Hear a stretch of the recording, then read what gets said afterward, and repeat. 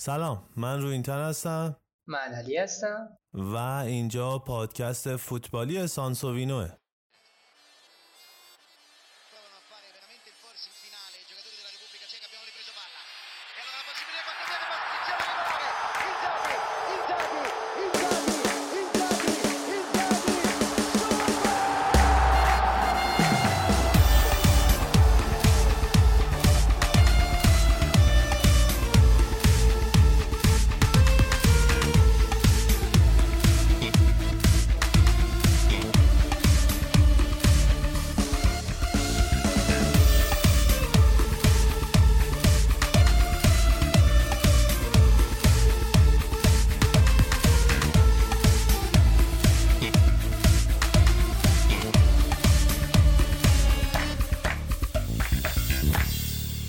سلام عرض میکنم خدمت شنوندگان حالا پادکست سانسووینو، شنوندگانی که قاعدتا الان ما رو میشنون یه خیلی پیگیر پادکست ما هستن چون اولین اپیزودمون بعد از بازگشتمونه تقریبا و روینتن اصولا موافق بازگشتان نیست، ولی فکر کنم این زیباترین و بهترین بازگشتی هستش که میتونستیم داشته باشیم و امیدوارم که حالا هنوز فصل سری ها شروع نشده ولی یه فصل خیلی خوب و جذاب سریایی رو کنار هم داشته باشیم و اینکه خیلی خوشحالم که دوباره این ریتم هفتگیمون رو شروع میکنیم و سری‌ها میبینیم با هم و لذت میبریم.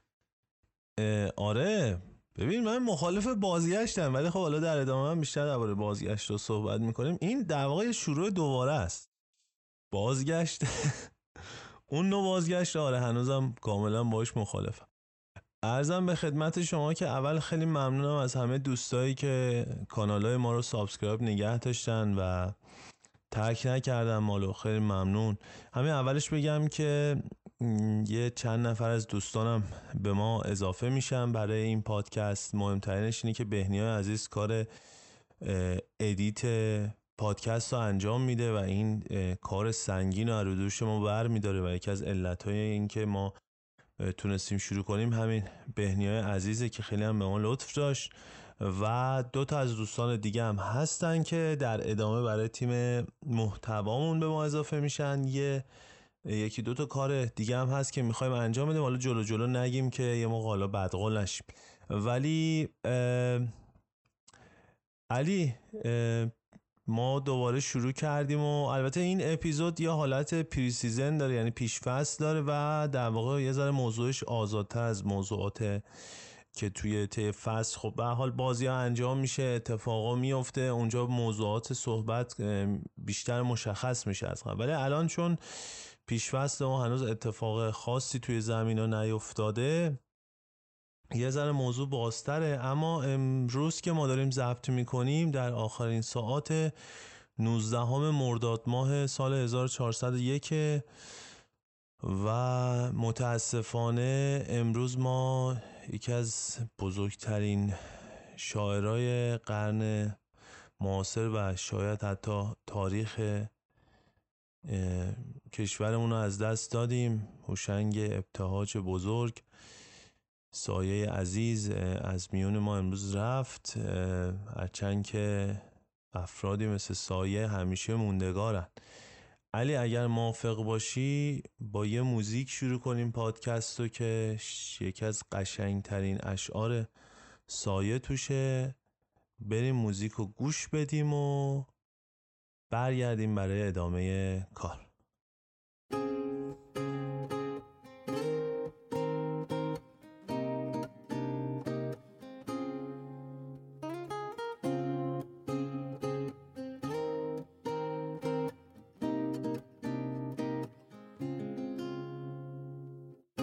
نشود فاش کسی آنچه میان من و توست، تا اشارات نظر نام رسان من و توست. گوش کن با لب خاموش سخن میگویم، گوش کن با سخن گو به نگاهی که زبان من و تو. لا لا لا لا لا لا لا لا لا لا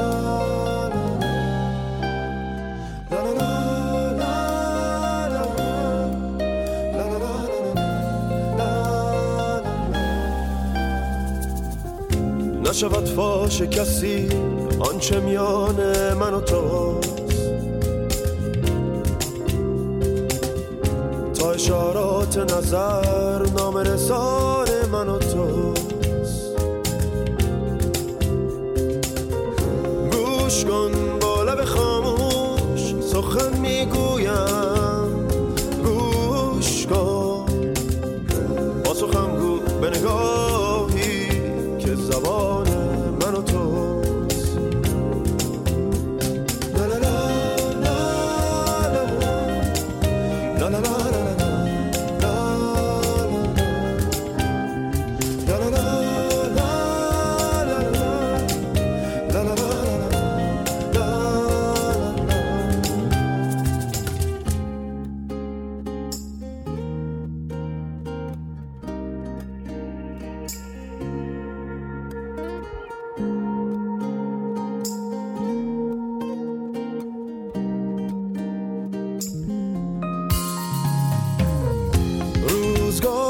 شد کس مرد ره عشق ندید، حالیا چشم جهانی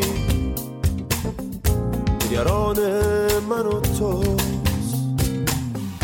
گرچه در خلوت راز دل ما کس نرسید، کس نرسید، همه جا زمزمه عشق نهان من و تو، من و تو، من و تو، من و تو.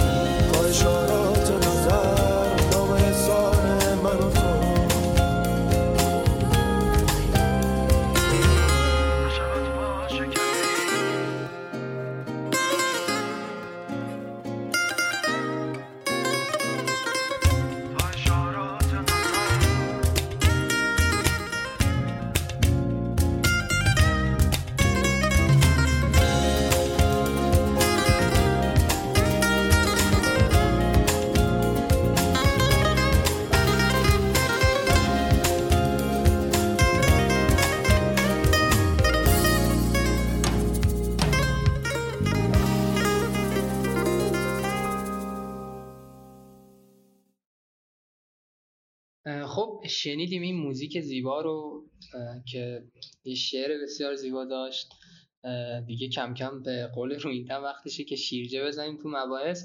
همونطوری که رویینتن گفت این هفته خب با توجه به اینکه سریال شروع نشده و ما هم خارج از اون ریتم سه‌شنبه شب هامون در خدمت شما هستیم، قراره یه خورده خیلی آزادانه صحبت کنیم در مورد مسائل فوتبالی و خب فضایی که پیش از شروع سری آ روی فوتبال ایتالیا حاکمه، نقل و انتقالات و تقریبا بدون هیچ آداب و ترتیبی دیگه. و به همین دلیل حالا اگه نظم خاصی نداشت صحبت هامون، دلیلش همینه، یعنی همین علاش که داریم صحبت میکنیم واقعا هیچ برنامه‌ای برای مسیر و سویه صحبت هامون نداریم و کاملا از هر موضوعی که بهش برسیم گذر میکنیم و حالا در موردش نظر میدیم، بحث میکنیم.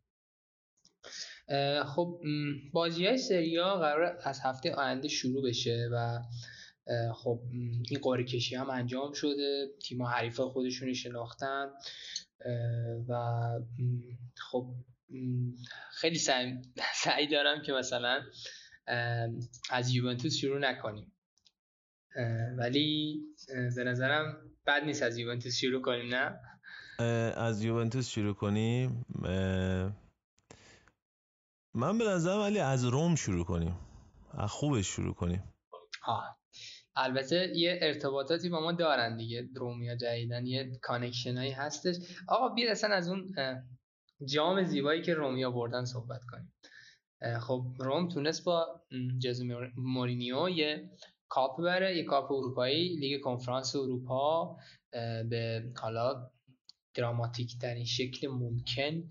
اون اشکای مورینیو و اون حالا تب و تابی که داشت برای هم بازی نیمه نهایی هم بازی فینال و خب حالا به شخصه بین اون اتفاقاتی که توی بازی فینال افتاد، درخشش زانیولو خیلی واسم جذاب بود و قرار بود تقریبا زانیولو به یوونتوس منتقل بشه، اما این اتفاق نیفتاد و اصلا به قول حالا مصاحبه‌ای که انجام شده، اهداف نقل و انتقالاتی یوونتوس یک دفعه دچار یک دگرگونی هایی شد و خب به هر حال یه سری از گزینه‌ها جذب نشدن. اما از اون سمت پائولو دیبالایی که از فصل 2016 توی باشگاه یوونتوس عضویت داشت، خب جدا شد از باشگاه به طرز نچندان حالا خوشایندی با اون گریه‌ها و قراردادی که تمدید نشد و روی این به نظرم بهترین انتخابو کرد پائولو دیبالا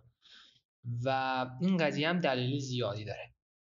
یکی از دلایلش اینه که کلا فضای باشگاه روم و فضای شهر روم اینجوریه که یک تک ستاره مثلا اینجوری که بک‌گراند خوبی داره رو واقعا نیاز داره. حالا معمولا بازیکنایی که توی روم خیلی شاخص میشن بازیکنایی هستن که از خب آکادمی باشگاه بالا اومدن، مثل خود توتی که نمونه مشهورش هست، مثل دروسی.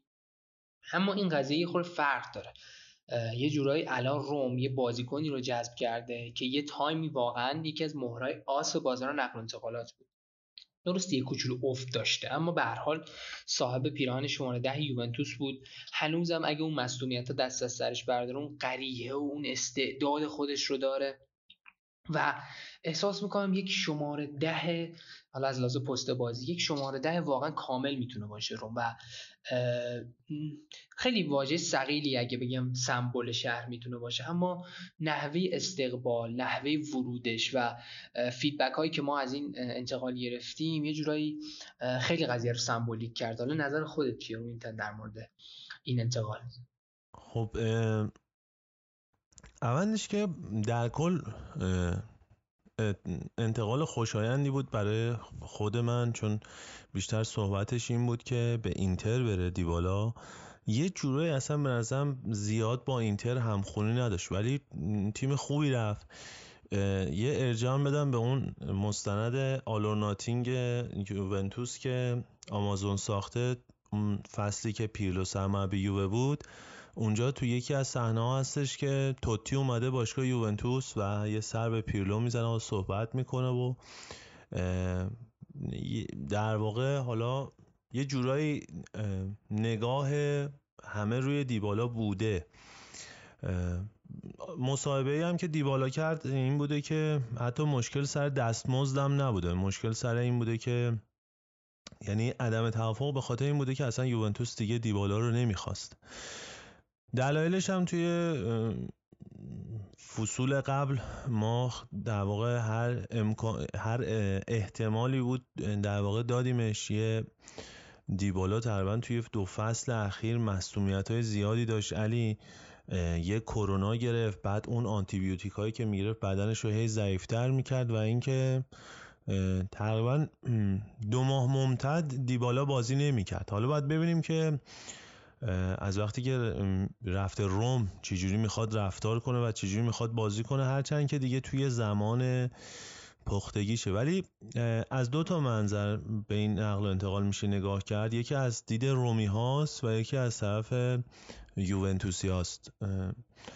علی حالا قسمت رومشو که بیشتر گفتی، حالا استقبالی که خود توتی کرد و نقشی که خود توتی داشت برای اومدن دیبالا به روم، بعد و اینکه چه پروژه جذابی شد، واقعا چه تیم جذابی شد روم. در ادامه باز بیشتر در باید صحبت میکنیم. همین انتقال زانیولو بود که گفتی و اینکه علی از دید یوونتوسیش که من بخوام بگم، دیبالا موقعی که وارد یووه شد یه جوونی بود که از پالرمو خریدار شد به عنوان یه استعداد جذاب و حالا طبق گفته استاد آلگری ستاره بعد از یعنی پسا رونالدو و مسی دیبالا قرار بود که باشه. واقعا پتانسیلش هم نشون داد. حالا توی بازی‌های مثل بازی معروف بارسلونا که هر کاری که دلش خواست کرد. ولی علی داشتم نگاه میکردم، حالا به خودم گفتم دیبالا تقریبا با زیر 1 میلیون فالوور تو یوونتوس توی اینستاگرام وارد یوونتوس شد و موقعی که جدا شد تقریبا 47 میلیون فالوور داشت و خیلی خیلی خیلی چیزا، یعنی حتی دستمزدی که الان داره میگیره، این استقبالی که تو روم ازش شده رو واقعا مدیون باشگاه یوونتوسه و من در نهایت برایند فکر میکنم اونقدری که از یوونتوس گرفت به یوونتوس نداد دیبالا. اما خب جذبش برای باشگاه روم بعد از قهرمانی که توی لیگ کنفرانس آوردن خیلی جذاب بود. کلا نقل و انتقالات خیلی خوبی رو داشتن. مورینیو احساس میکنه که اونجا میتونه به جاه طلبیاش ادامه بده. بعد دیگه استقبال گرمی هم که ازش شد و شماره 21 هم تن کرد و شماره 10 رو نگرفت. خب به حال 10 روم معنی خیلی خاصی داره. شماره 21 رو تن کرد و در واقع یکی از اتفاقات جذاب بود و نکته اساسیش این که حالا در ادامه هم میگیم چون تو این فصل سری آ خیلی از بازیکن‌ها و خیلی از ستاره‌ها رفتن، به نظرم ماندگاری دیبالا توی سری آ اتفاق خیلی خوبی بود. اما علی بریم سراغ زانیولو به نظرت به خاطر اینکه به پروژه روم اعتماد کرد نیومد یووه، یا اینکه یوونتوس خواست که یه فصل دیگه صبر کنه تا دوباره یه ترانسفر فری داشته باشه؟ خب میتونیم بحث دیبالا رو با یه آماری که ازش داریم تمام کنیم. دیبالا توی فصل 2014-2015 که توی خب تیم قبلیش، یعنی قبل از یوونتوس، توی پالرمو حضور داشت، تونست توی 34 تا بازی سریایی 13 تا گل بزنه و 10 تا پاس گل به ثبت برسونه. توی فصل 2015-2016 که حالا یه جوری اون زوجش با ماریو مانجوکیچ شکل گرفته بود و فصل اولش هم توی یوونتوس بود، تونست 19 تا گل بزنه و 9 تا پاس گل ثبت کنه. و توی فصل دوم و اون فصلی که یوونتوس به فینال رقابت‌های لیگ قهرمانان رفت و دیگه با سیستم 3-5-2 خودش رو بازی نمی‌کرد و به سمت سیستم 4-3-1 رفته بود، دیبالا پشت هیگواین به عنوان CAM بازی می‌کرد و خب همین قضیه می‌خوره از دروازه دورش کرده بود و ایستا بودن هیگواین هم بی‌دلیل نبود نسبت به این قضیه و تونست 11 گل و 7 پاس گل رو در سری آ به ثبت برسونه. آمارا گل و پاس گلایی که داریم میدیم مختص به سری آ هستش. و در فصل بعدیش 2017-2018 رو این همون خب فصلی هستش که فرایند تبدیل 21 دیبالا به 10 انجام گرفت. اگه یادتون باشه اون اوایل که 10 گرفته بود مدام هتریک میکرد و گلای مهمی رو میزد، کاشته میزد، خیلی اصلا یه بوست روحی عجیب و غریبی داشت. به نظرم اگه اون روحیه رو میتونست حفظ کنه واقعا یکی از بهترین ستاره‌های فوتبال میشد. اما دقیقاً همینطور که اشاره کردیم یکی از مشکلات حالا عجیب دیبالا این بود که از لحاظ روحی خیلی افت شدیدی داشت و از لحاظ بدنی هم خیلی ضعیف شد که این قضیه هم دلایل زیادی رو داشت. توی اون فصل 2017-2018 22 گل زد و 5 پاس گل داد در سری آ. توی فصل 2018-2019 که مصادف با ورود کریستیانو رونالدو به باشگاه یوونتوس بودش، تونست فقط 5 گل بزنه و 4 پاس گل بده. کلا اون تایم اسکواد یوونتوس به دلیل ورود رونالدو واردی شد که عجیبی شد، یعنی از فدریکو برناردسکی گرفته، ماریو مانجوکیچ گرفته تا پائولو دیبالا همشون به حاشیه رفتن و رسیدیم به فصل بعد، فصل خب 2019-2020 که 11 گل و 6 پاس گل رو به ثبت رسوند و فصل 2020-2021 4 گل و 3 پاس گل و فصل آخرش هم که 2021 2022 بود 10 گل و 5 پاس گل به ثبت رسون که احساس میکنم یه بازه کوچیکی از همین فصل 2021 2022 هم به دلیل حالا فرآیندی که با مدیریت باشگاه داشت یه خوردم سر لج و لج بازی افتاده بود، یه انگیزه خاصی داشت توی یه سری از بازی هم، اما بازم این مصدومیت بهش اجازه نداد که اونجوری که باید و شاید عرض اندام کنه. با یک صحبت در مورد دیبالا این بحث رو میبندیم و بعدش میریم سراغ زانیولو. ماندگارترین صحنه‌ای که از دیبالا توی ذهنت رو این تن کدومه؟ والا بذار یه ذره بیشتر اینو توضیح بدم که گفتی ماندگارترین صحنه.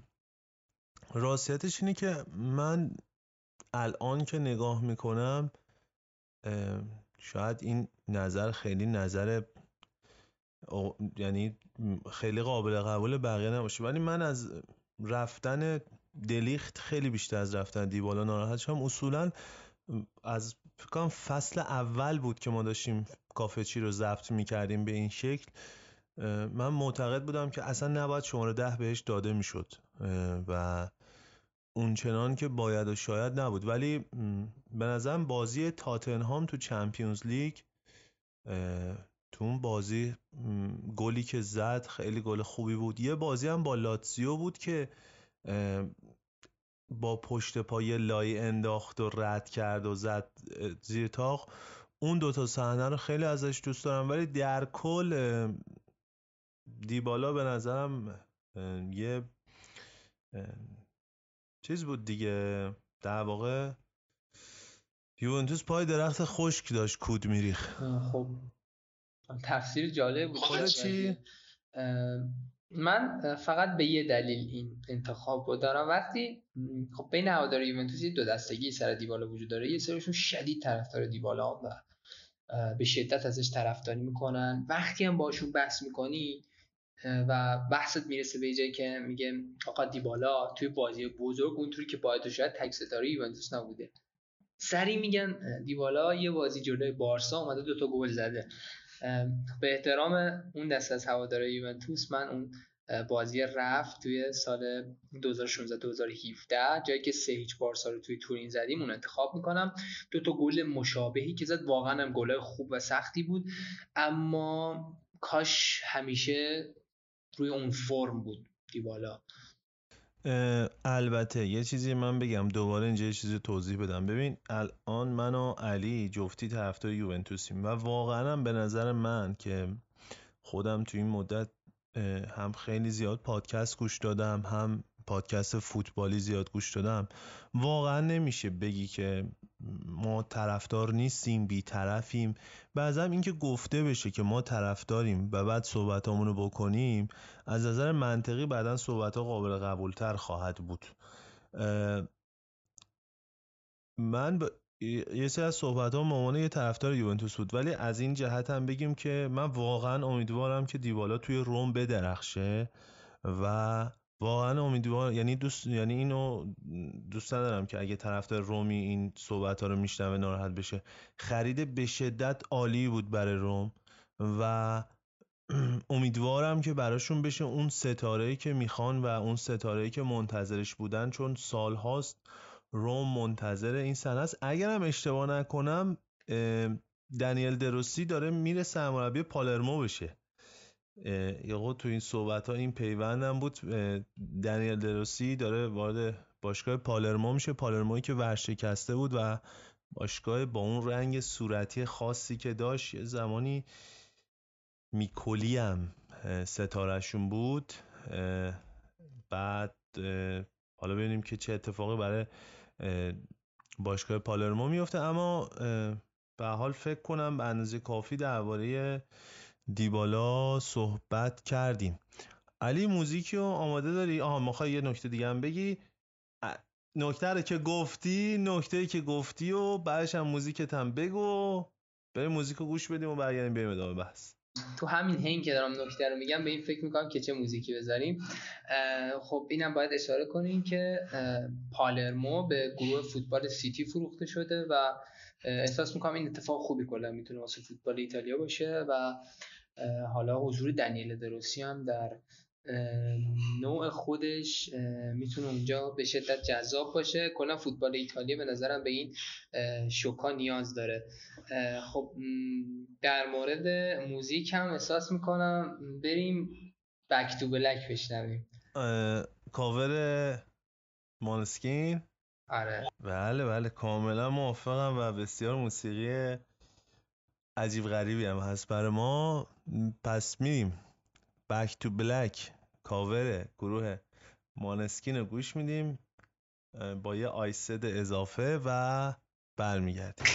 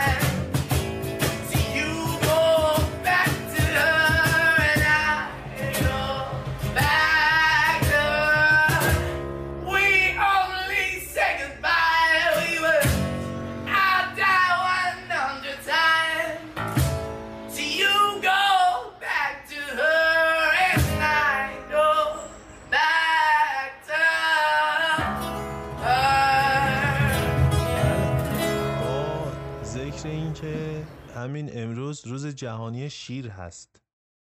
چند روز پیش هم روز جهانی گربه بود و واسه روز جهانی گربه یادم باشه موزیک سوم انتخاب کنیم دیگه. وقتی اسم گربه بیاد مشخصه دیگه فردی مرکوریه. و چند روز پیش تولد فیلیپو اینزاگی عزیز بود که اصلا آهنگ اینترو پادکستمون با سوپر پیپو، گل سوپر پیپو تو جام جهانیه. گلش به اوکراینه فکر کنم این سوپر پیپوی که میگه. و فکر کنم امروز یا دیروز هم تولد خاویر زانتی بود، یکی از بهترین بازیکن‌ها و بهترین فولبک هایی که توی سری آ بود و توی اینتر بود. الان اگه اشتباه نکنم پست مدیریتی داره توی اینتر.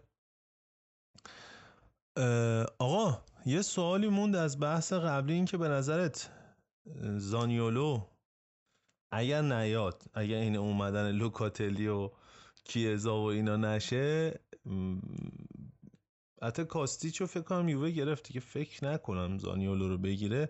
ولی به نظرت حالا اون چیزی که حدس میزنی چیه در رابطه با زانیولو؟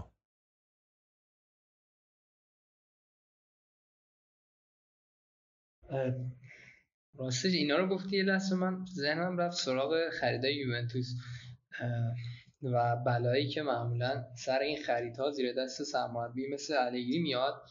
فکر کنم در ادامه میتونیم این بحث بپردازیم، ولی الان در مورد زانیولو، خب زانیولو به هر حال اینو میدونید که یک ستاره هستش که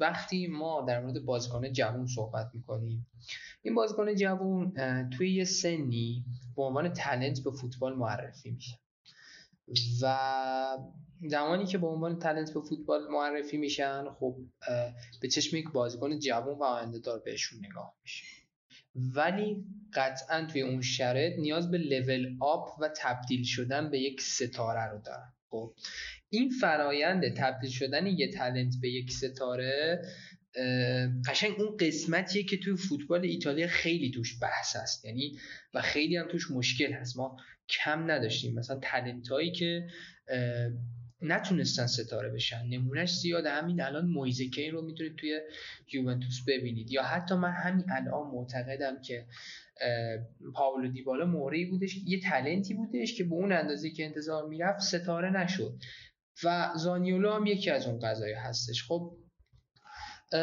پرحاشیه است، خیلی بازیکن پرحاشیه‌ایه، خیلی هم مصدوم میشه، ولی واقعا بازیکن خوش‌قریحه‌ای هستش. از زمانی که کلا مطرح شد توی رقابت‌های سری آ، فکر کنم فصل 2018 19 بود، یه چیزی حدود 27 تا بازی برای روم توی سری آ کرد، 4 تا گل زد، 2 تا پاس گل داد. فصل بعدش 19 20 6 تا گل، 2 تا پاس گل. فصل قبلم 2 تا گل، 2 تا پاس گل. البته اینو هم از یاد نبریم 2 تا ACL داده توی این مدت، 2 تا رباط داده و این خیلی باعث دوری شد. شما میدونید که مثلا رباط که میدی، خب اون عمل خودش یه دوران طول میکشه، دوران نقاهت هم یه دورانی طول میکشه. وقتی آماده بازی میشی معمولا توصیه پزشکا این هستش که یه چیز حدود 2 تا 3 ماه ریسک فیکس بازی دادن وجود داره. یعنی اگه فیکس بازی کنه بازیکن به دلیل اینکه هنوز آداپته نشده، به صلاحشه که به عنوان مهره تعویضی وارد زمین شه و شو همین فرآیند رو 2 بار طی کرد پشت هم. ولی این بازگشتش واسه امیدوار کننده بود. بعد از دومی رباطی که پاره کرد اون هفته‌های آخر و حتی توی لیگ کنفرانس اون گل زیبایی که زد منو امیدوار کرد که نیکولو زانیولو زیر نظر مورینیو، با اینکه یه سری حواشی هم داشتن، اما یه جورایی داره احیا میشه و به نظرم 2 تا دلیل داشت عدم انتقالش به یوونتوس. یکیش پروژه جذابی که مورینیو توی روم شروع کرده و واقعا مورینیو توی روم داره این سری بازیکن‌ها رو به خودش جذب میکنه. یعنی مثلا تامی ابراهام تنها دلیلی که داره توی سری آ بازی میکنه قطعا مورینیو و خودش هم توی یکی از مصاحبه‌هاش گفته. و یه سری مهره‌ها و یه سری ستاره‌های دیگه‌ای که یا حتی خود دیبالا قطعا یکی از دلایلش میتونه خب مورینیو باشه. ببین مورینیو شاید در ادامه با بازیکناش به مشکل بخوره، اما در نگاه اول خیلی آپشن جذابیه. حالا میتونه برای خود دیبالا این اتفاق افتاده باشه. خب مدل صحبت کردن و کلا خیلی جذابه دیگه، یعنی کار کردن با همچین سرمربی و به نظرم این دلایل حالا نیومدن زانیولو به یوونتوس بوده. حالا خودت کلا نظرت در مورد آینده زانیولو چیه؟ یعنی این فرایند تالنت بودن و فرایند تالنت به ستاره رو طی میکنه یا نه فقط توی این قسمت درجا میزنه؟ فکر کنم با یه انتخابی که کرد بیشتر تبدیل بشه به یه ستاره. اگر که این انتقالش حالا در ادامه میگیم که اگر که چرا میگیم اگر میومد یووه اون اتفاق ستاره شدن براش احتمال داشت که رخ نده، ولی آره مشخصا اینه که الان تکلیف روم خیلی مشخص تر از تکلیف یووه است و بالاخره اونا بعد از چندین و چند پروژه و حالا از اوزبیو دی فرانچسکو، از رودی گارسیا و پائولو فونسکا و اینا در ادامه همون مدل تقریبا فوتبالی واکنشگرایی که داشتن، رسیدم به یکی از اساتید این امر، یکی از صاحب سبکان و یکی از در واقع مؤلفای این سبک، خوزه مورینیو. جایی که جفتشون انگیزه، یعنی هم روم هم مورینیو انگیزه زیادی داشتن برای اثبات خودشون و واقعا پروژه داره شکل میگیره و بالا با تقویتی هم که اسکواد روم شد، به نظرم موندن زانیولو به نفع شد، تا اینکه ببینیم در ادامه این وضعیت بلبشویی که توی مارکت فوتبالی ایجاد شده و بحث قراردادها و بحث دستمزدها و این جر و بحثایی که سر دستمزدها هست توی کل جهان فوتبال، ببینیم اجازه میده که زانیولو با روم ادامه بده. قطعا اگر نخواد ادامه بده با یه انتقال فری به یوونتوس منتقل خواهد شد. علی به نظرم از همینجا بریم میذاره در تو این بحث قراردادها و چقدر نقل و انتقالات اصلا اتفاق افتاد تو این فصل و به نظرم این فصل یه اصلا نقطه عطفی بود از نظر اخبار نقل و انتقالات که دیگه واقعا آدم اصلا اوور میشد، انقدر که اخبار میومد، انقدر که ثانیه به ثانیه صحبت میشد توی کل جهان فوتبال، نقل و انتقالایی که انجام میشد و صحبتایی که اصلا میشد، این قراردادایی که بسته میشه دیگه. فکر کنم گل سرسبدش الان فرانکی دیونگ با بارسا که من آخرین خبری که خوندم تا قبل ضبط این پادکست این بود که بارسا بهش گفته که این قرارداد آخری که بارتومو باید بسته اصلا غیر قانونیه، تو باید برگردی به قرارداد 2019 فکر کنم. و اصلا تویش بلبشویه دیگه، این دستمزدا و این مدل قراردادا و در ادامه حالا این روند. تو قبول داری که این فصل نقل و انتقالاتی تکلیف قدرت‌های اروپا توی 5 تا 10 سال آینده رو مشخص کرد؟ خیلی سوال کلیه، ولی احساسم اینه خب قدرت اروپایی تیم‌هایی هستن که نه امسال بلکه از سالیان گذشته خب به هر حال پروژهشون مشخص بوده. یعنی یه مثال کوچیک بخوام بزنم، مثلا ما میدونیم که گروه سیتی با توجه به اون تمدید قراردادی هم که با پپ گواردیولا داشت، اگه دقت کنید دقیقاً قرارداد گواردیولا رو توی یه تایمی تمدید کردن که توی لیگ هم نتایج خوب نمیگرفتن. با اون تمدید قرارداد و با این نحوه جذب بازیکنان قشنگ سیاست خودش رو مشخص کرده و مدل بازیکن گرفتن چون کلا از لحاظ بازیکن گرفتن، حتی اگه ما خب افتخارات رو در نظر نگیریم، خب دارن به یه ابرباشگاه تبدیل میشن با توجه به ستارهایی که دارن جذب میکنن. یه نمونه کوچیکشو بخوام مثال بزنم، خب یه نمونه کوچیک و خیلی سطحی و کلیشه‌ای، یه تایمی کریستیانو رونالدو و لیونل مسی خب تک ستاره فوتبال بودن. بعدش که یه صحبتی شد و یه چند سال گذشت و الان به پایان حالا عصر این بازیکن‌ها رسیدیم، همه متفق القولن یه بخش زیادی که ستاره آینده فوتبال ارلینگ هالند و کیلیان امباپه هستن. حالا این دوتا بازیکن کجا؟ خب یکیشون توسط گروه سیتی جذب شده و این کاملا خیلی خوب قضیه رو نشون میده. در شرایطی هم توسط گروه سیتی جذب شده که خیلی از باشگاه‌ها دنبال جذب ارلینگ هالند بودن. خود این قضیه میتونه به صورت کلی این قضیه رو، یعنی شمای کلی حالا اتفاقاتی که قراره توی بازار نقل و انتقالات آینده بیفته رو به ما نشون بده.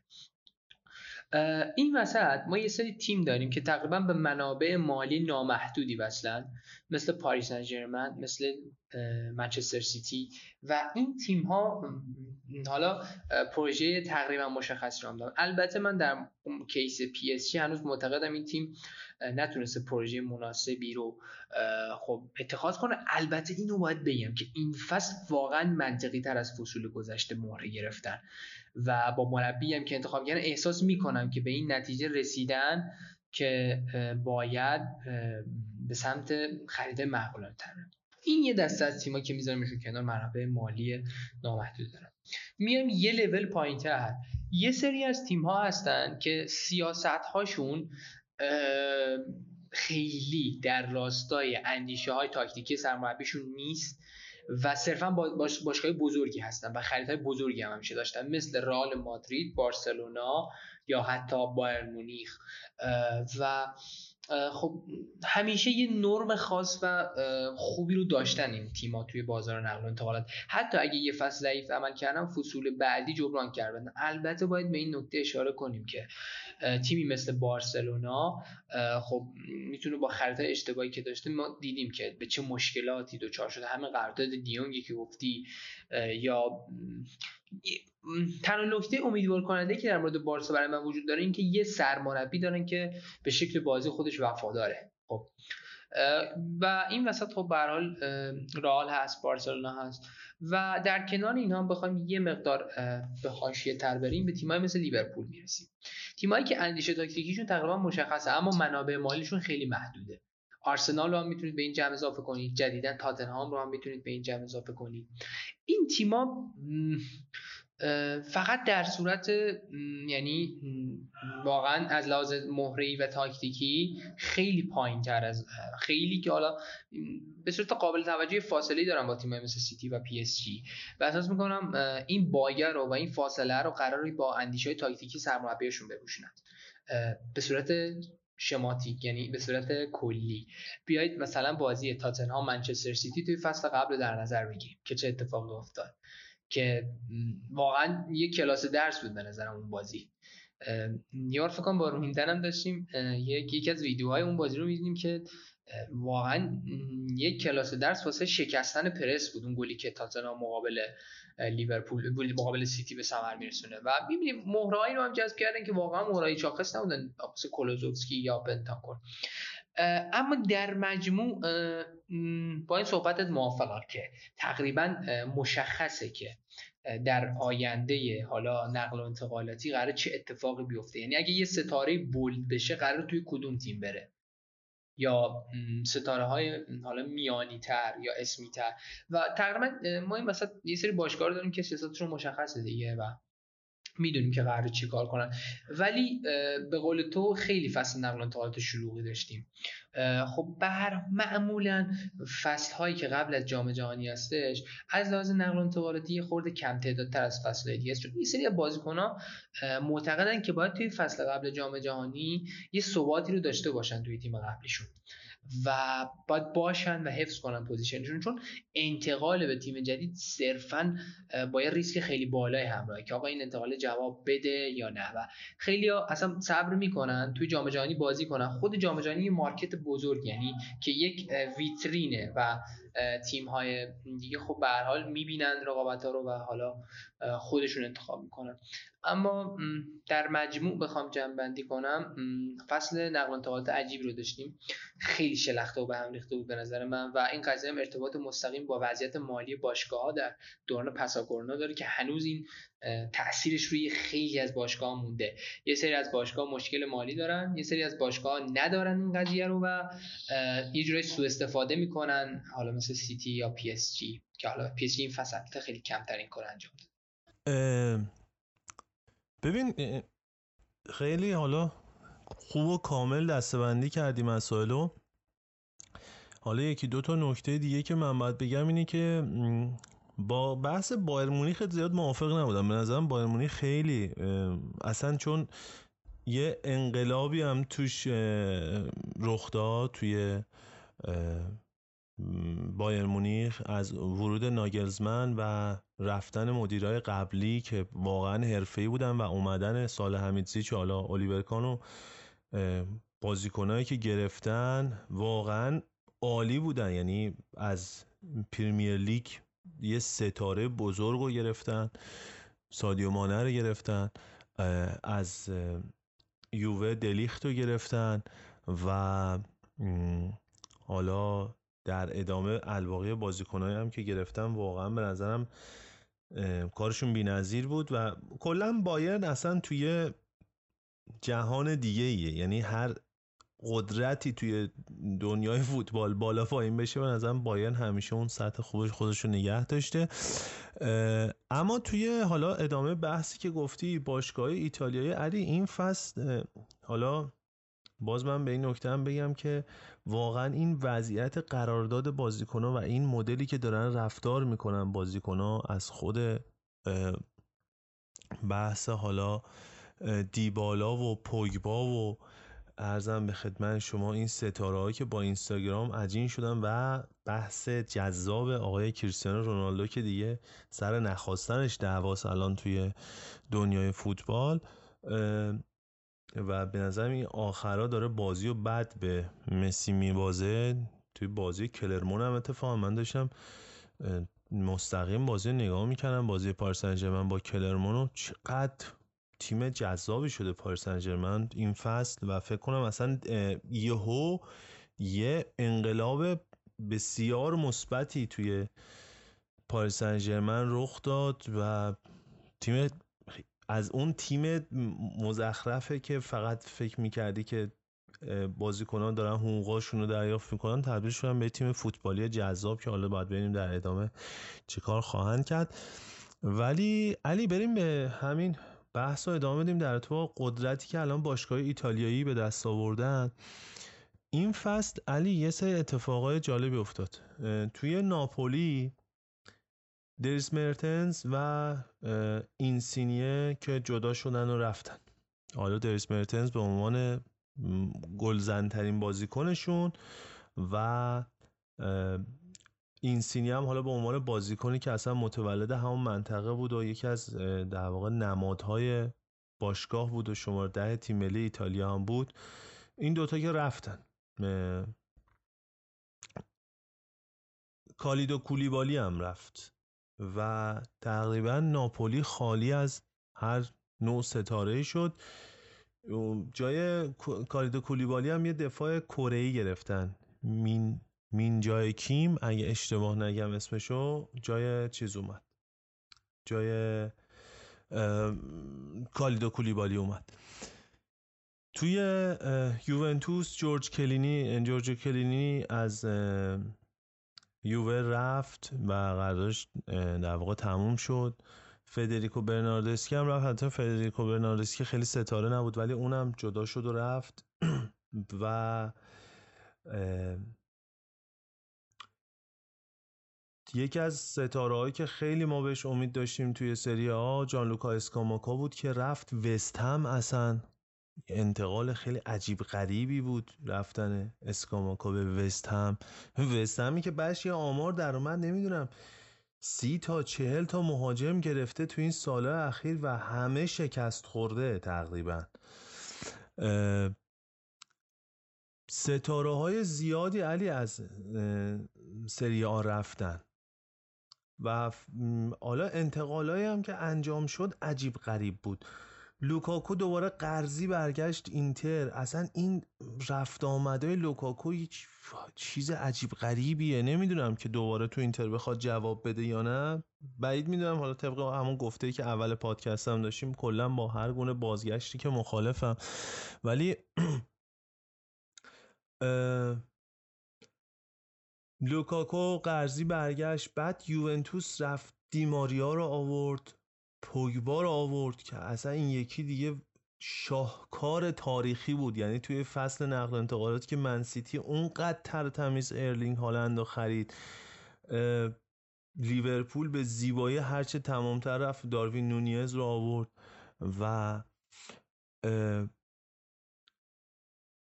بایر مونیخ اونقدر خوب سادیو مانه رو با اون قیمتی که اول مسخرهش کردن ولی تقریبا هول و هوش همون مبلغا، یعنی تو این دورانی که ما کوکوریا 60 خورده میلیون پوند براش پول داده میشه، سادیو مانه فکر کنم با هولوش 40-45 تا اگه اشتباه نکنم یه همچین عددایی اومد بایر مونیخ.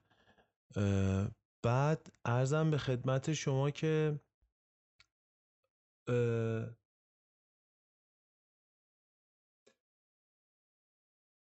چرا یهو از ذهنم رفت داشتم کدوم بازیکن رو گفتم. داشتم چیزو میگفتم خدایا. داشتم نوع خریدای یوونتوس رو میگفتم که اینقدر راحت و تمیز باشگاه دیگه بازیکن میگیرن، ولی یوونتوس میره سراغ خرید اصلا یه بازیکنایی بعد کشش میده. به نظر من توی این فصل نقل و انتقالات سری آ یه افت کیفی از نظر وجود بازیکن‌ها براش به وجود اومد.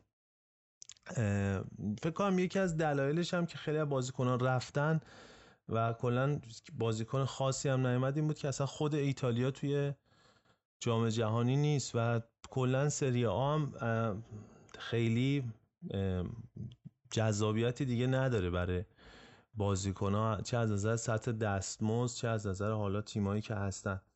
ولی علی حالا در چیز این که بحث آزاده، به نظرم اینجای بحث بریم یه موزیک گوش بدیم، یه نفسی بگیریم و برگردیم بریم سراغ میلان و اینتر و یووه. بریم یه موزیک از گروه کوین گوش بدیم و برگردیم.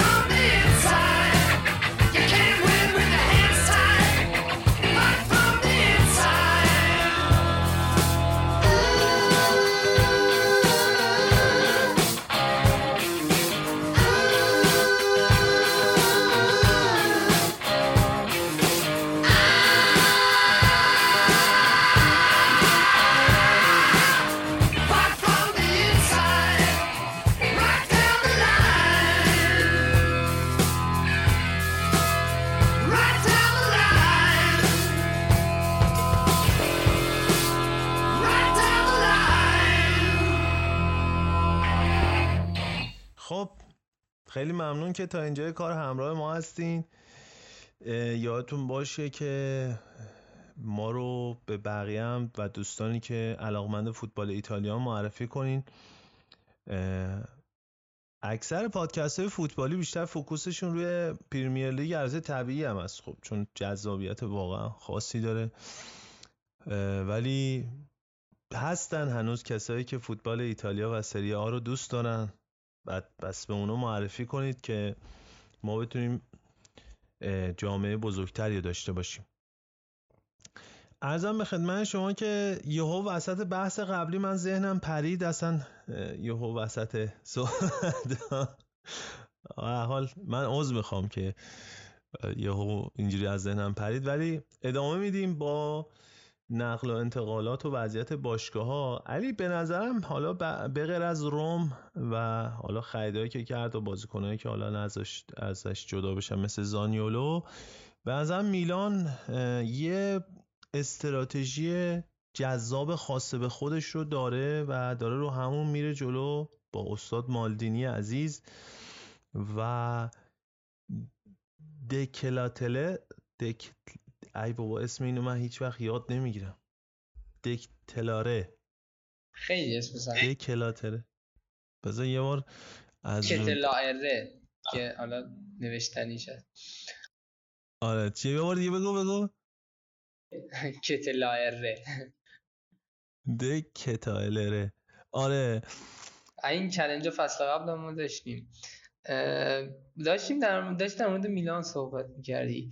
یه مقدار من خودم نسبت به این پروژه میلان از یه لحاظ حالا خوشبینی وجود داره. خب به هر حال اونا اسکودتو زدن فصل قبلی، ولی از یه لحاظ این بدبینی وجود داره. این سیاستی که احساس میکنم میلان در پیش گرفته سیاست تبدیل شدن به یک ابر باشگاه نیست، سیاست تبدیل شدن به اون باشگاهی نیست که خب هواداراشون تو اون روزای اوجی که داشتن یادشونه و احساس میکنم بیشتر داره اون رو تبدیل به باشگاهی میکنه که خیلی بیش از حد معمول روی تالنت‌های حالا جوان سرمایه گذاری کردن و شاید در نوع خودش این قضیه بسیار مفید واقع باشه، ولی احساس میکنم یه همچین تیمایی به چند تا ستاره خوبم نیاز دارن. یعنی همونطور که یه چند فصل حالا زلاتان ابراهیموویچ بود و هست یک فصل دیگر حتی که خیلی مصدوم میشه، اما احساس میکنم یه چند تا ستاره باید به تیمشون تزریق شه. یعنی مثلا همین خریدی که از بلژیک داشتن از کلوب بروخ، چارلز کتلائره، خب به هر حال خرید خوبی محسوب میشه. این بازیکن خیلی هم روش مانور رسانه‌ای دادن و یعنی احساس من این بود که مثلا خیلی اونجوری یه ذره سمت اوورریتد شدن، یعنی توقعام ازش یه ذره بالا رفت. توی فصل 2021 2022 فرست دیویژن بلژیک توی 33 تا بازی این بازیکن 14 تا گل زده، 8 تا پاس گل داده و توی فصل حالا اون بخش پلی آفی که داره با توجه به شکل برگزاری لیگ بلژیک، اون بخش دومی که بین تیم‌های بالانشین هستش و برای قهرمانی لیگ یه جور گروه قهرماناست، توی 6 تا بازی که هر 6 تاشون فیکس بوده فقط یه دونه پاس گل رو ثبت کرده و یه جوری میشه گفت توی فصل گذشته خیلی یعنی دیگه بولد شد و اون تک مثلا فصلی بود که خیلی توش درخشید. اما خب احساس میکنم این میلان الان یه اسکودتو زده، 2 تا تارگت داره. اولیش ثبات عملکردی توی سری آ است، دومیش کسب عملکرد بهتر توی چمپیونز لیگ. به نظر با این اسکوادی که جمع کرده میتونه حتی به یکی از این 2 تا هدف نزدیکم بشه؟ علی ببین این حالا بحث استراتژی که گفتی، ببین یه موضوعی که هست اینی که باید یه واقعیتی هم دید که میلان واقعا به این پی برده بود که اینا 10 سال تقریبا خاموش بودن و واقعا تبدیل شده بودن به یه تیم متوسط میان جدولی، ولی برای برگشت خب مشخصا با وضعیت مالی که دارن و وضعیت موجودی که دارن هم نمیتونن برن خریدای مثلا یهو گنده و وحشتناک بکنن. با این استراتژی که داشتن یه سری آ گرفتن. حالا توی فصلی که بعضی فصلا اینجوری میشه که یه مدعیای خیلی قوی نیستن و حالا توی اون رقابتی که بود میلان تونست برنده بشه. ولی خب ببین یه اتفاقی بود، اونا فصل پیش دوناروما رو مجانی از دست دادن و پای قرارداد بد نرفتن باهاش و در عوض رفتن مایک ماینان رو آوردن که شد بهترین دروازه‌بان سری آ. اونا رافائل لیائو رو آوردن که واقعا الان یه دیگه ستاره است، به قول تو دیگه تالنت نیست، یه ستاره شده. همینطور مدل استفادهشون از ساندرو تونالی که البته این مصدومیتی هم براش پیش اومد، یا نوع بازی که این دفاعشون فیکای توموری داشت توی فصل جا افتاد. و ببین الان جو و اتمسفر باشگاه میلان یه جویه که میتونه پرورش بده. به نظر من فعلا این استراتژی رو اتخاذ کردن و مثل حالا دهه‌های گذشته واقعا همیشه، حالا چه یوونتوس چه میلان یا چه اینتر، اینا 3-4 تا ستاره رو میخریدن و الباقی ستاره ها پرورش یافته خود اون باشگاه بودن. من به نظرم حالا توی این فصل واقعا سخته، یعنی رقابت اصلی بین روم، میلان و اینتره.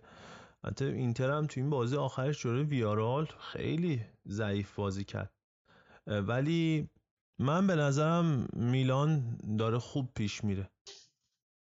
یه نکته که در مورد میلان هستش، دقیقاً رسیدیم به اون نقطه‌ای که من مد نظرمه.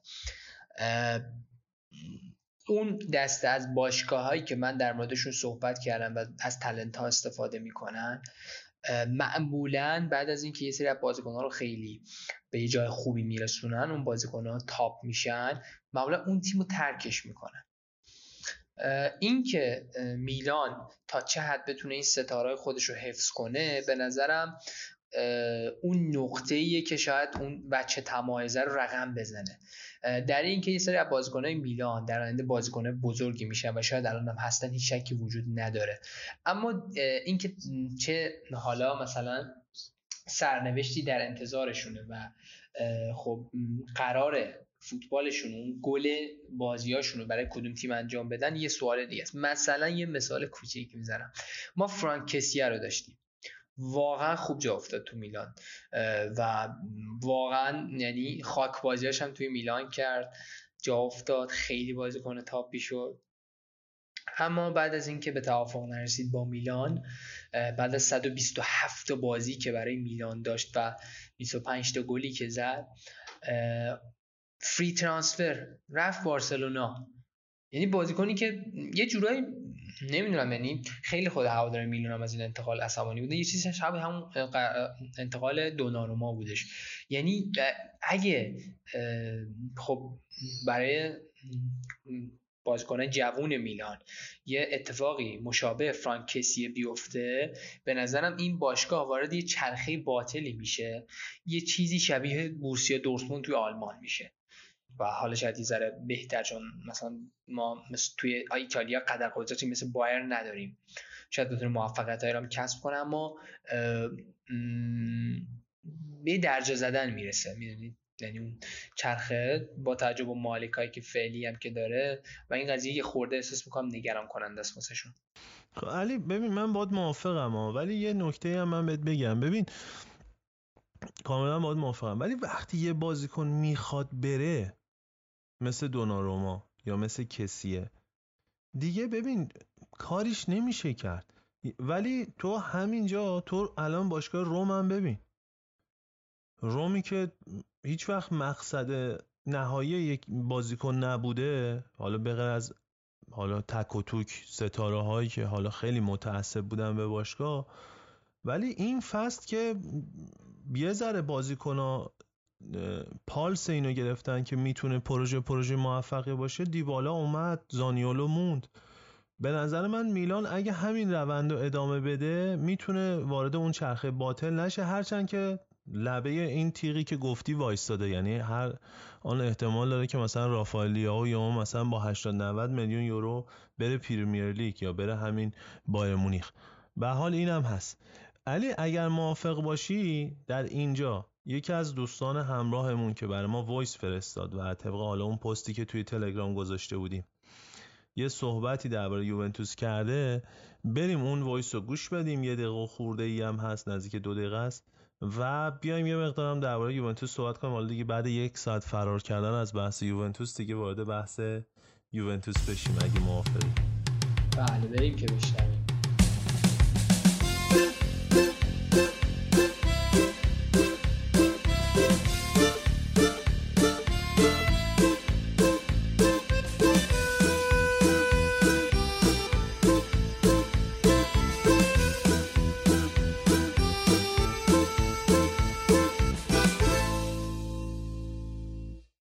سلام علی جان، خسته نباشی. ممنون از پادکست خیلی قشنگتون که میذارین. من همیشه بحثی پادکستی که اطلاع پیدا میکنم گذاشتین سری میرم گوش میدم، خیلی لذت بخشه، خیلی حال میکنم با پادکستتون. دمتون گرم. و در مورد چیزی که گفته بودین، خب نظر من البته مورد علاقه خودم یوونتوسه و خیلی خیلی ساله که حالا طرف یوونتوسم، 20 سالی میشه و به نظرم امسال اگر با آقای آلگری حالا ادامه بدیم خیلی بعید میدونم که بتونیم قهرمانیمون رو پس بگیریم داخل لیگ. و اینکه نقل و انتقالات دیگه رو به پایانش و بازیکن بزرگی فکر نکنم بخاطر شرایط مالی دیگه تیم بتونه جذب بکنه. این از اینو. ولی امسال تو این فصل عملکرد داخل لیگ اروپا بازم خیلی بهتر از سال پیشه، چون بازیکن‌های مهرای اصلی داخل تیم عوض شد خیلی‌هاشون و به نظر من میتونه تغییر خوبی داخل چمپیونز لیگ باشه که براتون آرزوی موفقیت میکنم. خب شنیدیم این وایس رو از همراه عزیزمون و حالا قراره در مورد یوونتوس صحبت کنیم. در مورد میلان صحبت کردیم، یه سر میزنیم به ایالت پیمونته، باز دوباره برمیگردیم به میلان که در مورد اینتر هم صحبت کنیم. خب یوونتوس خیلی فصل عجیبی رو از لحاظ نقل و انتقالاتی داشت. یعنی یهو چند فصل یه بار معمولا یوونتوس اینجوری میشه، یهو یه سیل عجیبی از بازیکن‌ها یهو ازش جدا میشن و معمولا هم در حالا چند فصل اخیر نشون داده با این قضیه ارتباط خیلی بدی برقرار نمیکنه، یعنی میتونه اوضاع یک خورده حالا کنترلش کنه. ما داشتیم مثلا یه فصل بعد از اون که توی فینال چمپیونز لیگ به بارسلونا شکست خورد، یعنی در مقابل بارسلونا شکست خورد یوونتوس، فصل بعدیش نه کارلوس توزو داشت نه خب آندرا پیرلو رو داشت و کلا یه خورده شاکله تیم دچار تغییراتی شد و خب مثلا بازیکنایی مثل ماریو مانجوکیچ به تیم اضافه شدن. حتی یادم برای خط هافک مثلا ما فصل بعدش هرنانس رو اضافه کردیم، بازیکنی که هیچ وقت جواب نداد و تا مدت‌ها دنبال جایگزینی هم واسه آندرا پیرلو بودن، یا اون فصلی که مثلا پوگبا جدا شد. این فصل هم اتفاقات عجیبی افتاد توی نقل و انتقالات یوونتوس به نظرم، چون اولین فصلی بود که یه جورایی ماوریتسیو آریوابنه خب به عنوان حالا مدیر اجرایی باشگاه یه جورایی، حتی به قول خودش حالا استراتژیست برند باشگاه اومد و حالا یه سری کارا رو شروع کرد، ما شاهد این نقل و انتقالات خیلی متفاوت تری رو بودیم.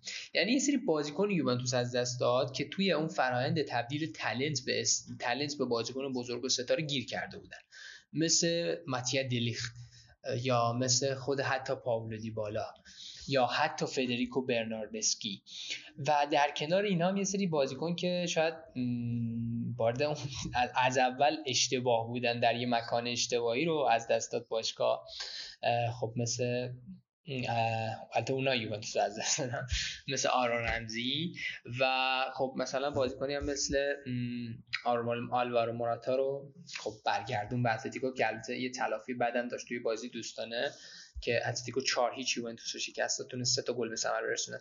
در مقابلش یه سمبولی مثل جورجو کیلینی میره و یهو دفاع یوونتوس خالی میشه. یوونتوسی که قرار زیر نظر آلگری همچنان دفاعی بازی کنه الان یه جورایی به نظرم تو خط دفاعیش با بحران روبروه.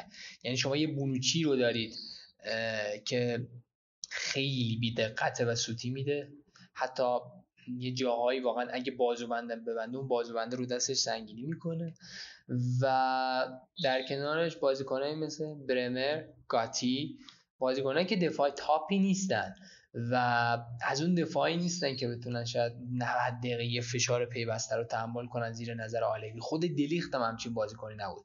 بازی فصل قبل یووه رو ببینید مثلا هر چقدر یووه دفاعی بازی میکرد دیگه کار به جایی میرسید یا دلیخت مدافع دیگه یه سوتی میداد و یا حالا مثلا از اون فشار دوام نمی آوردن و بازی‌های بدی رو هم داشت فصل قبل یوونتوس. در مقابلش خب پول پوگبا جذب شد، کاستیچ تقریبا جذب شده و بذار اینجوری صحبت کنیم در موردش. حالا این پنجره نقل و انتقالاتی و واسه یوونتوس موفق میدونی یا نه؟ سوال جالبی بود. به نظر من از نظر نقل و انتقالاتی علی خیلی بد عمل نکرد یووه. یعنی حالا پوگبا رو بزنیم کنار، ولی دیماریا واقعا یه ستاره‌ایه که به نظرم میتونه این خرید پیرلو یا خرید توز باشه و واقعا کیفیتش هم نشون داد توی پیش فصل. برمر واقعا ما توی تیم منتخب نیم فصلمون هم بود و واقعا یکی از دفاع خیلی خوبه برمر. گاتی هم واقعا دفاع بدی نیست، هرچند که خب وقتی شما جورج کلینی رو از دست میدی به همین راحتی نمیشه. همین جوری که بوفون جایگزینی نداره، دل پیرو جایگزینی نداره، مالدینی نداره، توتی نداره، جورج کلینی هم جایگزینی نخواهد داشت لااقل حالا. ببین از نظر نقل و انتقالی خیلی خوب، مثلا که یوونتوس تونست آرون رمزی رو رد کنه بره و فکر کنم از نظر دستمزدی نزدیک 23 میلیون یورو از نظر پرداختی کلی ترازش مثبت شد و از نظر بازیکنایی که رفتن و اومدن هم تراز مثبتی داشت یووه. اما نکته اساسی تر اینه که اصلا مشکل یووه نشون داده که خیلی اسکوادش نیست. مشکل یووه اینه که چطوریه که موراتا توی یووه بازی میکنه و یادت اصلا تیکه ما شده بود توی فصل پیش پادکست که توپ زیر پاش گیر میکنه توی حمله ها، همون موراتا میره زیر نظر دیگو سیمونه هتریک میکنه جلو یووه و واقعا خوب بازی میکنه. یا توی تیم ملی اسپانیا هم بود، توی یورو هم خوب بازی میکرد. ما ولاهویچ رو داریم، یعنی یووه ولاهویچ رو داره، ولی ولاهویچ تبدیل شده به یه مهاجم سردرگم، به یه بازیکن سردرگم. بونوچی که افتضاح شده. خط هافکمون که اصلا اگه مصدومیت اجازه بده بازی کنن یا بازی نکنن که اصلا ما ببینیم کیفیتشون چی هست. به نظر من مشکل اساسی یووه اگه تو نقل و انتقالات بخوایم حساب کنیم، آره واقعا نسبتاً خوب کار کرد نسبت به بازیکنایی که رفتن و بازیکنایی که جذب کرد خوب بود به غیر از پوگبا. ولی اصلا یعنی همش تو ذهنم بود که میخوایم پادکست رو ضبط کنیم من این جمله رو بگم که ما تا لحظه‌ای که آقای آلگری هست فقط باید هرس بخوریم. یعنی این تیم، من واقعا میگم اگر یک تیمی باشه که وضعیتش بغرنج‌تر از منچستر یونایتد حال حاضر باشه یوونتوس و یوونتوس با آلگری و حتی اونا رونالدو رو دارن کاملا وضعشون بدتر. نه ولی فکر کنم ما در عوض ما یه آلگری رو داریم که میتونه هر بازیکنی رو تبدیل به رونالدو بکنه ولی که سر نخواستنش دعوا بشه. و عجیبتر این که این منچستر میخواد ربیو رو از یوونتوس بخره. این دیگه واقعا یعنی اوج کمدی داستانه.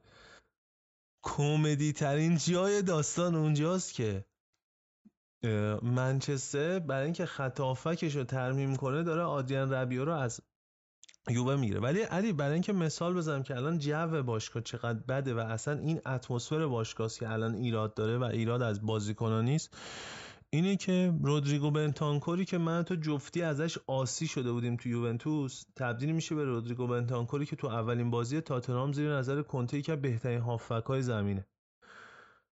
دژان کولوسفسکی که الان ما همینجوری هی داریم این کاستیچ رو میگیریم که اونم در واقع پیستونه و در واقع بازیکن کناریه. دژان کولوسفسکی از یووه میره تاتنهام و اینا از سری آ میرن لیگ برتر و اجراشون و بازیشون بهتر میشه. خیلی وضعیت یووه وضعیت بغرنج و خرابیه و فکر کنم که این فصل ما با این نمایش هایی که ما دیدیم و با این وضعیتی که آقای آلگری واسه ترکیب درست کرده، من فکر کنم که بین 7 تا 10، یعنی اگه خوب کار کنن 7 و احتمال 10 11 هم ما بریم با این وضعیت. حالا نمیدونم پیش بینی تو چیه؟ راستش من در مورد یوونتوس خلاصه رو که اول صحبتام در مورد استراتژی باشگاه توی نقل و انتقالات صحبت کردیم. ببین یه سری باشگاه بودن مثل لیورپول، خب استراتژیشون از لحاظ تاکتیکی هم درست بود، یا حتی سیتی، یعنی بیس تاکتیکی اینا درسته. خب یوونتوس شبیه بارسلونا، رئال مادرید و حتی منچستر یونایتد نیست که به یک از لحاظ مالی احساس میکنه، از لحاظ مالی و برندینگ شاید اونقدر قوی نیست که بتونه هر بازیکنی رو که میخواد جذب کنه و بعد یه مربی بیاره و بگه حالا این بازیکن‌ها رو مثلا کوچ کن. مخصوصا در مورد رئال دارم میگم. خب یعنی یه لول پایین‌تره تو این قضیه.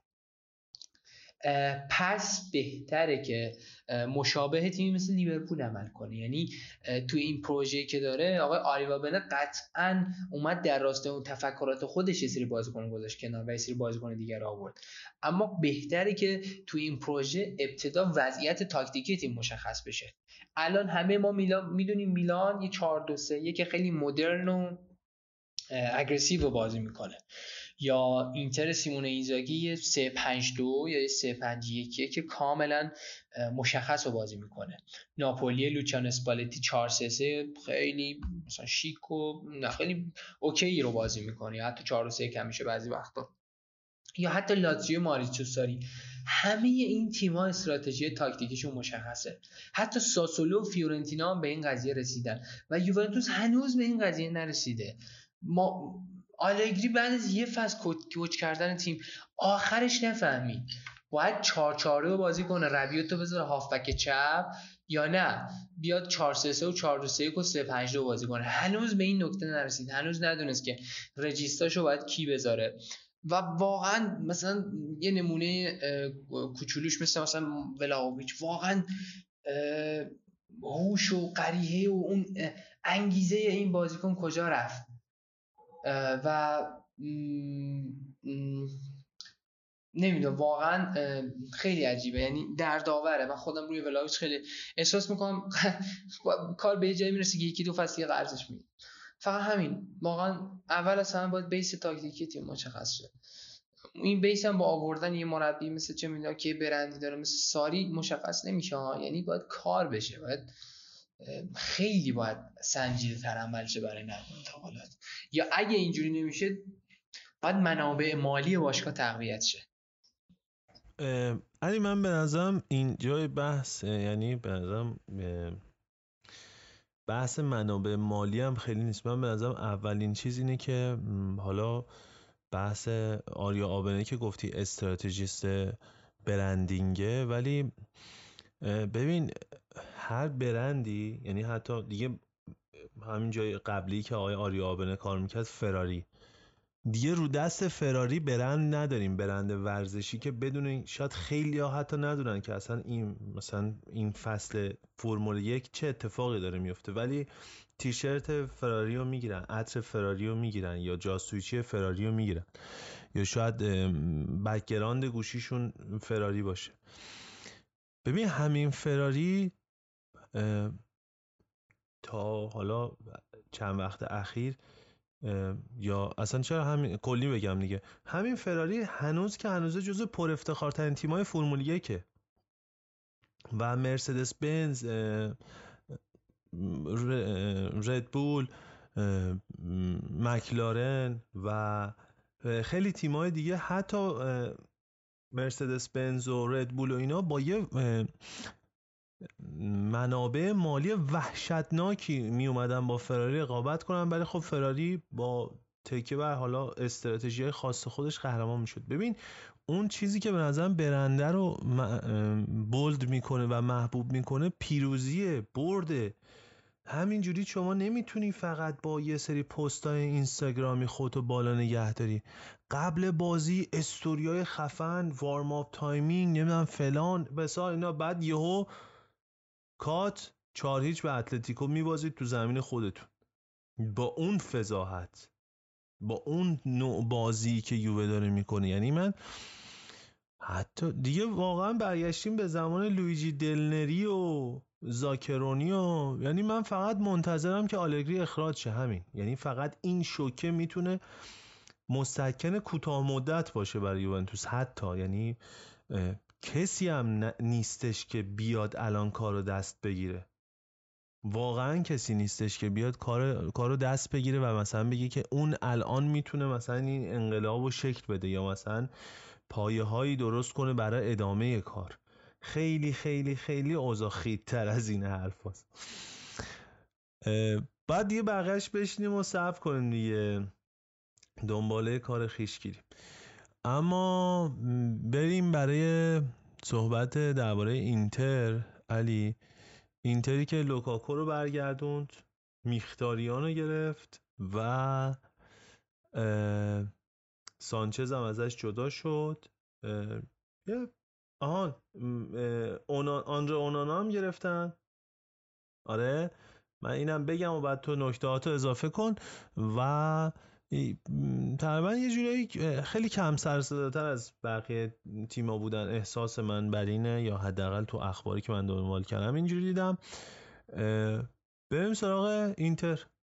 فکر کنم مهمترین انتقال اینتر بازگردوندن روملو لوکاکو بود. به قول خودت یه کیس بسیار عجیبیه و خیلی عجیبه. یعنی چلسی میاد واسه همچین حالا بازیکنی یه خرج زیادی رو میکنه، بعد متوجه میشه که اصلا این بازیکن در راستای تفکرات توماس توخل نمیتونه خوب بازی کنه و تو اون سیستم کلا جواب نمیده و بعد راضی میشه که به اینتر قرضش بده. این خیلی بحث عجیبیه و خب احساس میکنم همین برگشتن لوکاکو با اینکه ببین قطعاً عملکردش زیر نظر کنته رو تکرار نمیکنه، من تو این هیچ شکی ندارم، خب ولی احساس میکنم اوضاعش بهتر از اوضاع حضورش تو چلسی میشه و میتونه یه جاهایی واقعا اینتر رو بالا بکشه، چون اینتر هم احساس میکنم واقعا نیاز داشت که اینجوری تقویت بشه. خب اونها یه گلر هم گرفتن، شاید توی اون مقاطعی که دیگه از هندانویچ ناراضی باشن، یعنی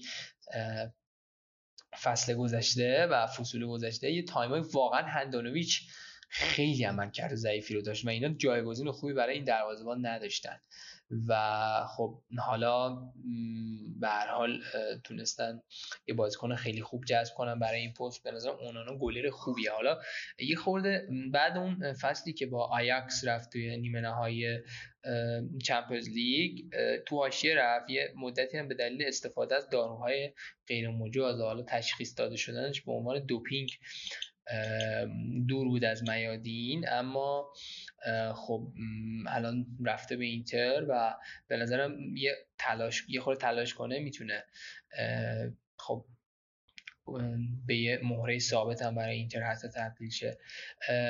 اتفاقا داشتم چند وقت پیش یک دیتایی از سوی سایت The Analyst منتشر شده بود و شانس قهرمانی داده بود به تیمای مدعی سری آی و واسه اینتر این شانس رو ببینید 42% بودن در نظر گرفته بود، در حالی که شانس دیگه بین تیم‌های دیگه تقسیم شده بود. مثلا فکر کنم یووه 16% داشت و میلان هم همچین حدودی.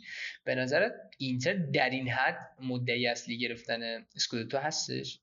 نه من فکر کنم که الان با این وضعیتی که من توی جو تیم ها میبینم، البته هنوز بازی ها شروع نشده، ولی اون چیزی که به اساس پیش‌فصل و فصل نقل و انتقالات و اینا هست، در واقع 3 تا 33% من میتونم بین تیمای میلان و اینتر و روم بدم. در واقع اینجوری میشه دیگه، میلان و اینتر 33%، روم 34%. که اون صد پر بشه. خودت چی؟ تو یه پیش بینی کردی واسه یوونتوس خیلی عجیب بود. اصلا فکر کنم یه جوری گفتی سهمیه لیگ اروپا هم نمیگیره. نه هیچی یووه نمیگیره. من احساسم اینه که یه سهم مساوی به اینتر و میلان میدم، بالاتر از همه یه سهم مساوی به اینتر و میلان. بعدش روم قرار میدم، بعدش یوونتوس، بعدش لاتزیو و بعدش هم ناپولی.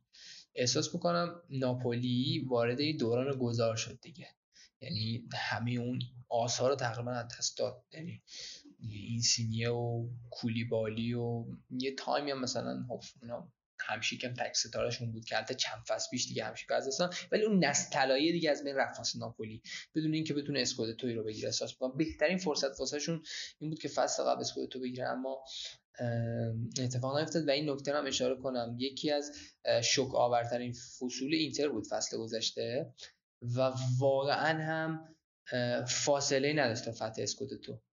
کوپا ایتالیا رو هم گرفت، سوپر جام ایتالیا رو هم گرفت. اگه بخوای از بین پروژه اینتر و پروژه میلان یکی رو انتخاب کنی کدوم انتخاب میکنی؟ من به نظرم پروژه میلان.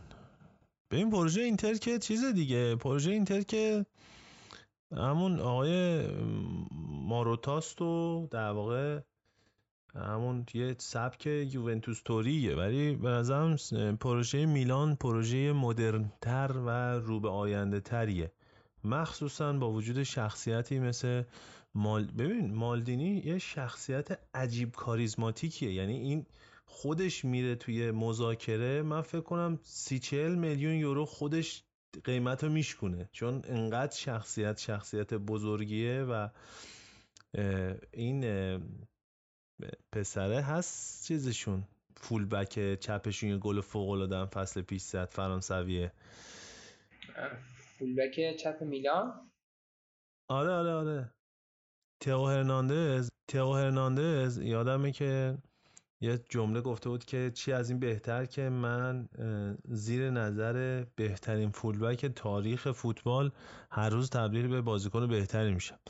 و حضور یه شخصیتی مثل مالدینی بالا سر یه تیم به نظرم خیلی میتونه کمک کننده باشه و به نظر میلان داره پی قوی تری میریزه. اینتر فوق‌العاده برخورد کرد با بحران هایی که باش مواجه شد، ولی به نظرم میلان پی قوی تری رو داره میریزه. در تو تیمایی هم که گفتی، ببین من اگه بخوام اینجوری عین تو بگم میشه روم با 1% اندکی بیشتر، مثلا 1-2% بیشتر، بعد میلان و اینتر، بعد عرضم به خدمت شما که لاتزیو و ناپولی و فیورنتینا و ساسولو و همه رو گفتی بزرس یوونتوس که بعید نیست بالا ایری. آره یووه کنار بولونیا و مونزا. اصلا مونزا خوب آقا مونزا خیلی خوب. آره اصلا خیلی عجیب غریبه. یا از اون فصلاست که مثلا استیلانز اینطور میفته یا واقعا مثلا میتونه یه اوور پرفورم خیلی خوبی رو داشته باشه. مونزا مارلون رو از شاختار دونیتسک گرفت، یه بازیکن فکرم پریماورام از یوونتوس گرفت به اسم رانوکیا. بعدش جانلوکا کاپراری رو گرفت از هلاس ورونا و ماتئو پسینا رو گرفت از آتالانتا. استفانو سنسی رو قرض گرفته بود از اینتر و احساس میکنم خیلی داره ترکیب خوبی میبنده و واقعا میتونه فصل خوبی رو داشته باشه. کلا اونا برای پست گلرشون هم بازیکن خوبی گرفتن. السی و کراگنو رو گرفتن که فصول گذشته توی کالیاری بودش که البته آره دیگه، یعنی این فصل قراره گفتم گلر اصلیشون هم باشه و خیلی تیم خوبیه. با حضور سیلیو برلوسکونی واقعا گزینه جذابیه این تیم دیدن بازیش. گالیانی، آقا آدریانو گالیانی، اینا یه زمان گادفادرهای فوتبال اروپا بودن. حالا درسته ما الان اینجوری داریم صحبت میکنیم، ولی خیلی از فوتبالیان یادشونه که از هولوش سال 88 میلادی تا 2006 دیگه 2006 تمام یعنی مشکلات فوتبال ایتالیا میخوره به اون کالچوپوری صحبت، یعنی یه پرونده بیخودی که باز شد و از 2006 تا الان دیگه فوتبال ایتالیا روی خوش به نظرم نیده. از 88 تا 2006 باشگاه ایتالیایی به نظرم عالی بودن و یکی از پایه های این عالی بودن همین برلوسکونی و گالیانی بودن. آقا سال 93 اگه اشتباه نکنم سمپدوریا میره فینال چمپیونز لیگ با همین مانچینی و آقا جانلوکا ویالی و اینا، اگه اشتباه نکنم 93 فکر کنم به بارسا میبازن. ولی بازی چیز دیگه، بازی خیلی معروفه که اصلا جام 92 بود فکر کنم، توی وقت اضافه یک کاشته از رونالد کومان میزنه. بارسای کرویف هم بود، واقعا بارسای الهام بخشی بود اون بارسا و به پست بعد بارسا خورده بودن و واقعا تیم خوبی داشت سامپدوریا. یعنی میگم باشگاه ایتالیا این وضعیت رو داشتن، حالا الان تبدیل شدن به باشگاه حالا درجه 2-3 اروپایی که باید بپذیریم اینو. اما دیگه بعد منتظر شروع فصل سری آ باشیم که از روز امروز 10 آگوست بود، یعنی 3 روز دیگه بازی میلان اودینزه شروع میشه، بعد سمپدوریا آتالانتاس، بعد لچه اینتر، بعد مونزا با تورینو، فرداش 14 آگوست فیورنتینا با کرومونسه، لاتزیو با بولونیا، سالرنیتانا با روم، اسپتزیا با امپولی که این سالرنیتانا توی بازی فکر کنم دوستانه بود به پارما 2-0 باخت.